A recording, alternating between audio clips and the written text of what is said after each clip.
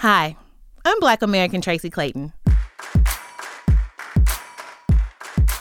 And I am so excited to announce that we are coming back with season 2 of Strong Black Legends, brought to you by Strong Black Lead.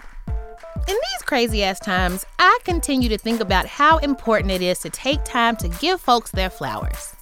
That's why each week I get to talk to the legends of Black Hollywood, the folks who made it possible for us to see ourselves and our experiences on screen. I am talking legends, people, legends! Like Blair Underwood talking about the time he turned down Sex and the City the first time they reached out.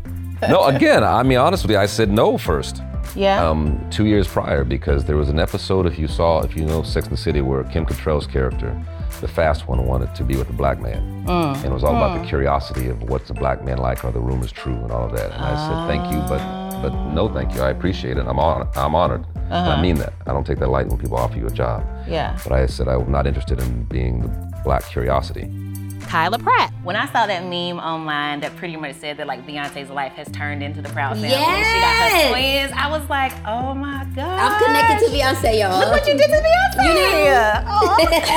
You know? Tay Diggs. But I thought I was a shit because I was like, I'm a soap opera actor by day, and I'm a Broadway star by night. Killing it. Shar Jackson. 1997. Oh God. Good Burger. Good year. Welcome to Good Burger, home of the Good Burger. Can I take your order? And, y'all won't believe it, but fine ass Leon. You know, I was very confident in the fact that, I was right for this role. So for me, it was more about creating a character that was memorable, that wasn't like anyone else. I think all the characters were like that in the movie. I think that's the reason why people weren't around thinking the Five Heartbeats is a real group. I thought it was a real group for a really long Yeah, someone told me that they found that the Five Heartbeats wasn't a real group, and they weren't that upset since they found that there was no Santa Claus.